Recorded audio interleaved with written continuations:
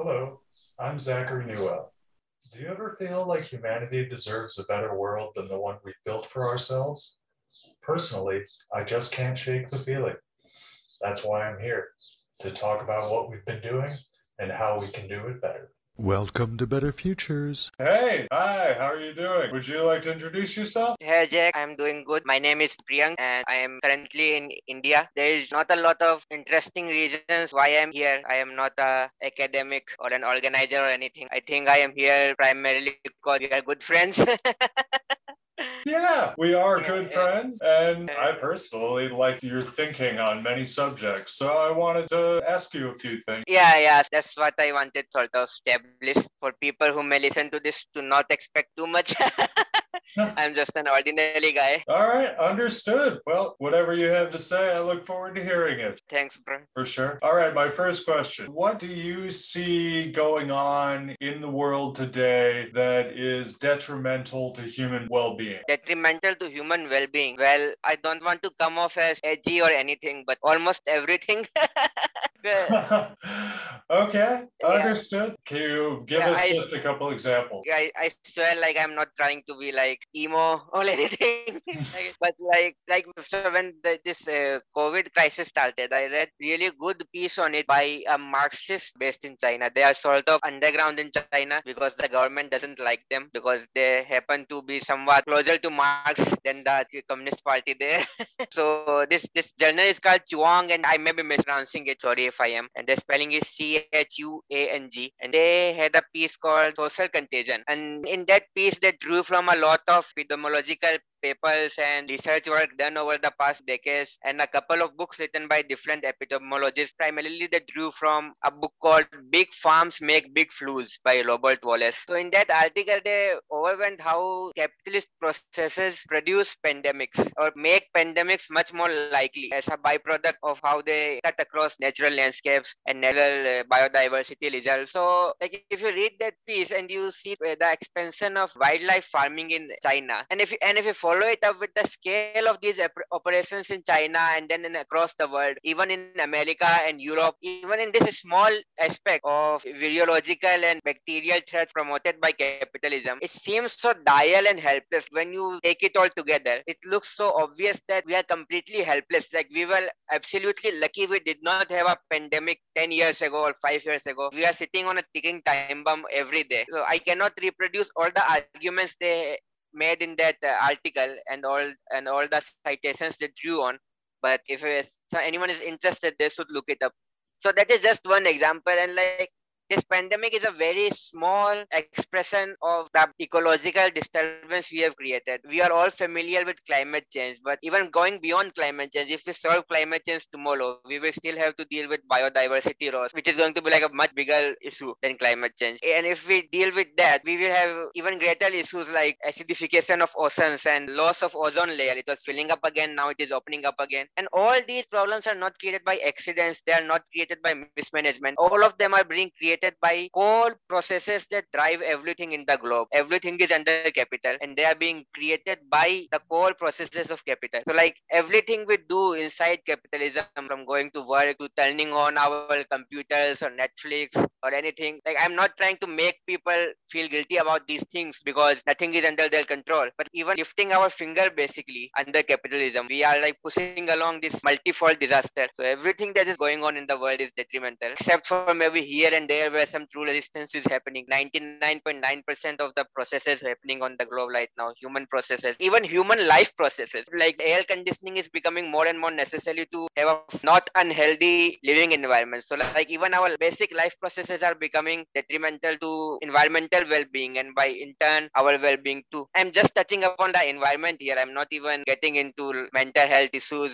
I am no expert on mental health or anything, but I genuinely believe we are in some sort of mental health pandemic. We have been for a long time, and I'm speaking out way out of my league here, but I genuinely believe we are in middle of one. I think that's an interesting point. I never encountered it before, but working with it as a metaphor, I'm pretty interested. Yeah, surely like not a pandemic like an infectious disease, of course, but like it's like we are in a condition where mental health is deteriorating rapidly and wide in a widespread manner. across the globe. And like when you think about it, how can it not be? The environments most of us live in, the kind of hopelessness we face every day. Like especially today in this 1 year after the pandemic, I think we are all in better touch with our hopelessness in this system. Okay. Well, let me talk about the hopelessness of the system, if you don't mind.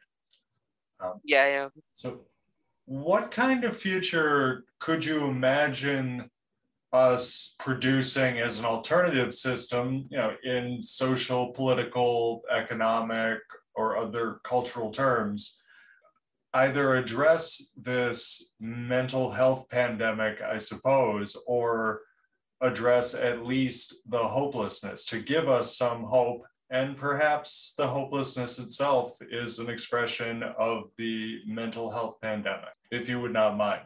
I'd love to hear what you think. Of course, these are all connected things, and we cannot solve our widespread mental health issues or whatever without solving many other issues together. And like, I am far from well equipped to chart out any system. Honestly speaking, I am far from well equipped to manage my own life, let alone chart a system for all humans.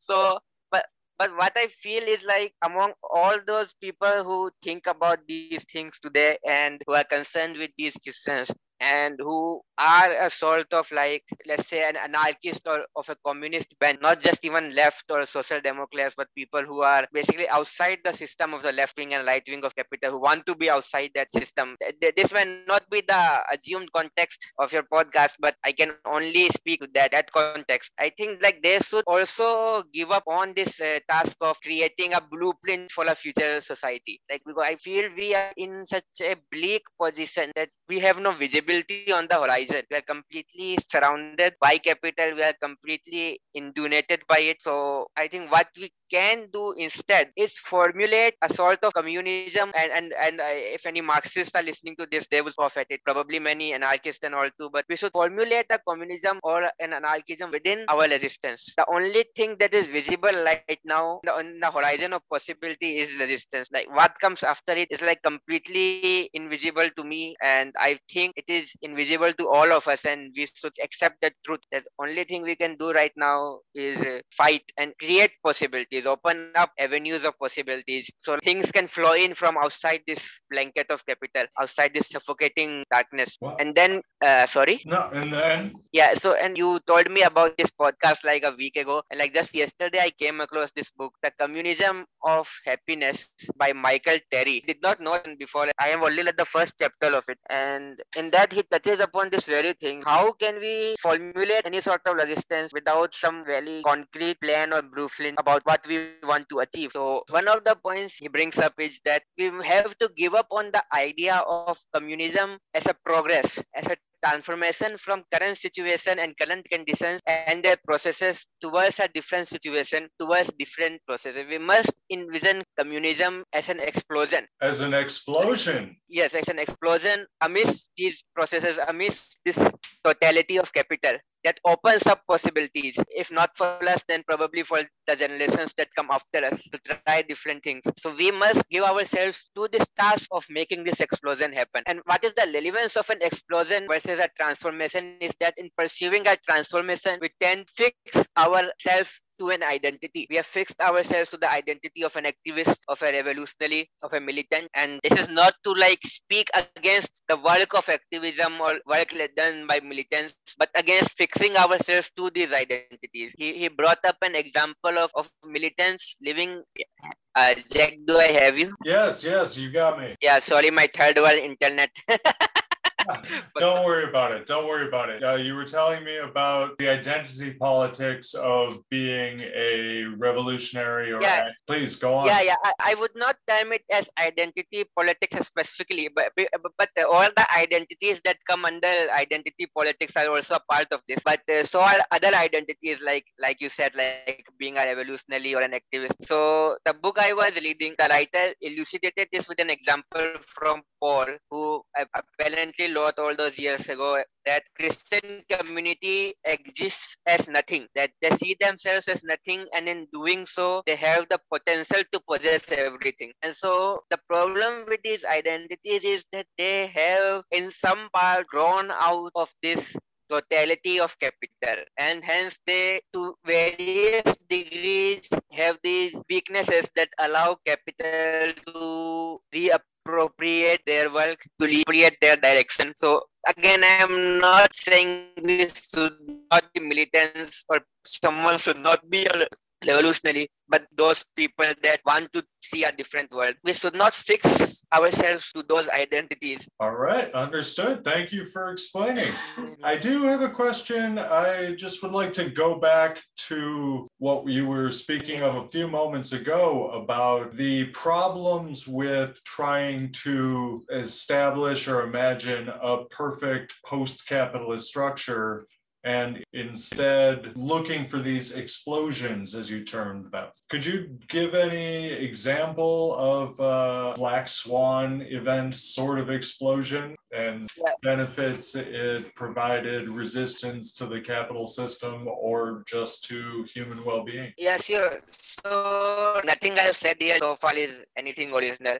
And I wouldn't want to come across as that. It is drawing upon a lot of different people, historical work by a lot of different people. So this idea of explosion is very much central to the work of Walter Benjamin. You have perhaps heard of him. He was a Jewish Marxist who was active in the interwar period. Wrote on a lot of topics. He wrote many things. I barely read anything compared to his out. But one of his seminal works is Thesis on the Philosophy of History. So it's just like 20 or so paragraphs about how he views history. And in one of these, he mentions anecdotes from the Paris Commune. He says that shortly after the initial insurrection happened and the Commune was established, a lot of the townspeople came together with guns and they assembled under the town clock tower and shot it to pieces and shot the clock timepiece to pieces. So like they were rebelling against time itself. Rebelling against time itself. I love it. I love the imagery. Please go on. These people, like a lot of them were probably destitute. These people in that movement were discovering a property of time that is often attributed to some sort of very deep or high philosophical, the label time, the time measured by the clock. It is essentially a capitalist invention. It is meant to make our life piecemeal, make our lives easier to be commodified, to be sold and exchanged as commodities on the labor market with capitalists. So if you speak from a perspective, apparently Marx touched upon it a lot too, and it has been a major theme in a lot of Marxist work. I don't want to imply that I'm any expert on it, but like in that moment at Paris Commune, these average French workers and these destitutes and these young people were realizing the same thing without any sort of rigorous philosophical background. This is like a sort of an explosion. This is what explosion looks like, this movement, this sort of profound understanding and criticism of something very fundamental about the world that in normal times we would not even think that would be acceptable to people, becomes widely acceptable and acted upon. Wow, I love the example and thank you so much. Now I have a much better understanding of what you meant by an explosion in terms of its relationship to the system and resistance to the system. I suppose I'm curious, what sort of explosion could you imagine arising in the present day? Like we recently had the Suez Canal being blocked. Is that a sort of micro explosion? I would say definitely it was, of course, very extremely minor, you can say, because the workers did not intend for it. Either it happened by accident and nothing much happened. But there was a small movement where those who were looking, those who had ears to hear, could see a very important totality of capitalism, its logistics and how fragile they are. One canal blocked by one boat could bring 12% of international trade to a halt. Anyone who is listening and anyone paying attention brought in a lot of information, a dramatic perspective that's otherwise hard to obtain. Like many people who are experts in logistics would already know about it, but for a common person to come across this information or this understanding would be rare. I would say that we can say it is sort of like a minor explosion. But what else we would see, I am very hard pressed to even imagine, because going back to the same example, before the Paris Commune happened, before the insurrection happened, perhaps no one could have thought that people would be shooting at clock towers. So this would become apparent only in the middle of the event itself when it is happening, when the associated resistance is taking place. All right. Well, I completely understand your hesitation against blue sky thinking. Yeah, Still, I do want to end on a high note. Can yeah. you imagine any ways at all to promote the occurrence of explosions in the historical sense we've been discussing, to promote those in our day-to-day lives and in the decades to come? Yeah, so there is one idea that is apparent to me, and like I said at the beginning, I am not an organizer or a thinker or anything. I am just those who are privy to the terminology. I am just a neat, neither in education nor employment or training. Those who are very online would understand that. So there are like people out there who have dedicated their lives to resistance, and they may have a lot more creative and imaginative and varied answers. But one thing that seems likely to me to help in this regard is I don't know what his nationality was. He was educated in the French Catholic Church. There was this Christian anarchist called Ivan Illich. In an interview, he think it was in 19 yeah, it was a 1973 interview. I had this years ago, and this really stuck with me. And when I came across this line of thinking about resistance, it came to the forefront again. He said that if we can get together 5 friends and make a place where we can sit and talk honestly and earnestly to each other, where we can talk in a manner where we are throwing off the limitations of thought and assumptions and imagination imposed by the system, and we are speaking in a politically truthful way to each other. If we can make a community like that, a place like that, then we have done something revolutionary. He said we have done something more revolutionary than a lot of people with very large organizations and structures have managed to do. So, and I think that relates very well to the idea of resistance being this sort of thing that creates the possibilities that allow us to further ourselves to a different world. Because the first thing that is stopping us truly is our deep and profound alienation from one another.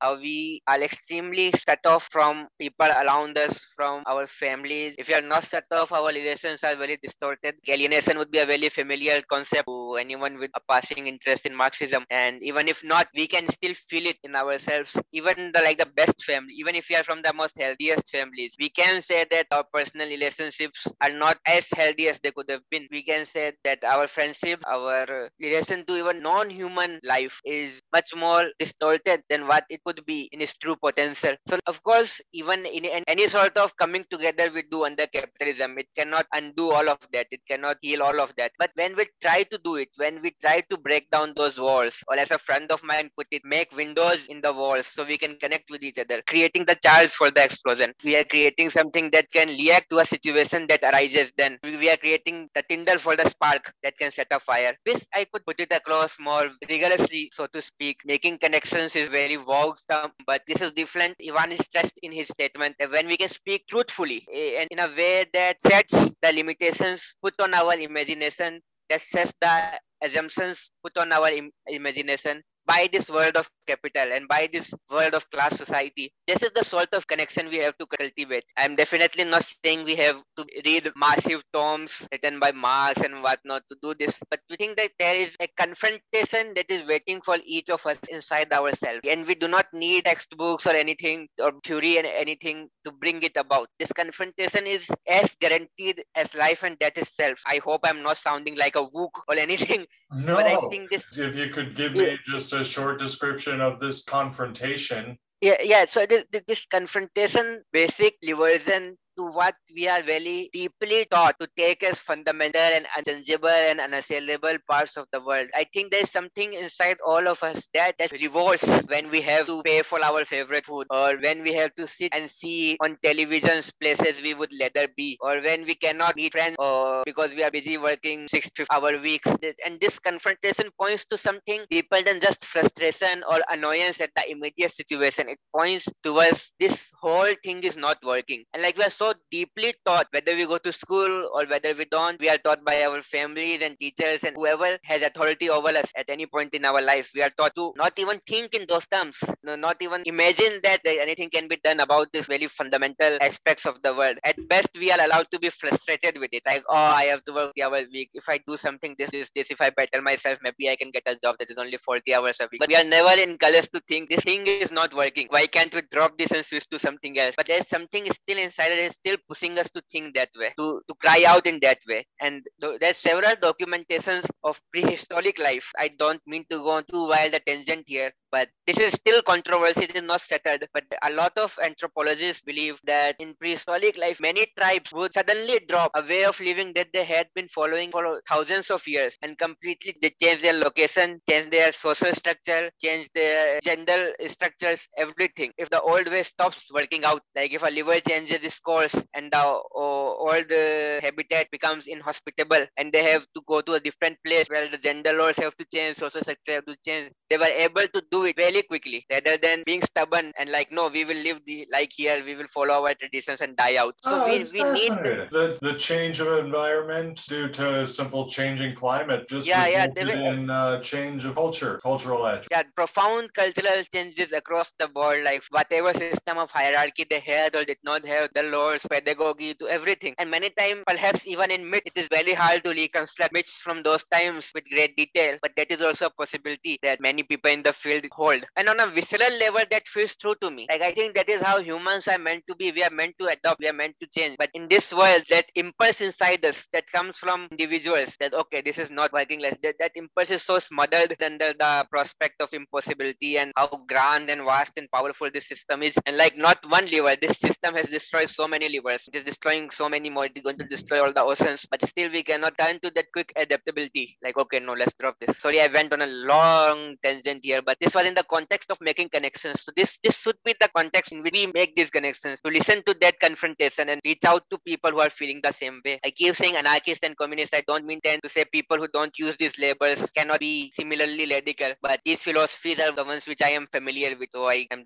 only taking their name. I completely understand, and I believe it will translate. That's also a philosophy that I have a certain familiarity with. Yeah. We'll see how it comes across. Yeah. So to me, it seems the prescription we might have derived from our conversation today is to connect with others about what's not working in today's system. Yeah, true. In a revolutionary way that it attempts to imagine or to otherwise guess at any potential changes we could make. And these connections themselves lead to sort of explosions that produce entire new historic systems that one can hope at least will benefit all of us together. Definitely. Like the explosions as opening up possibilities across this bleak horizon. Perhaps we will be part of explosions we will not get to bear the fruit of, but people who come after us will. So when that is worth something. I hope so. Thank you very much for your time today. I'll talk to you again soon, I hope, Priyank. Yeah, thanks, Jack.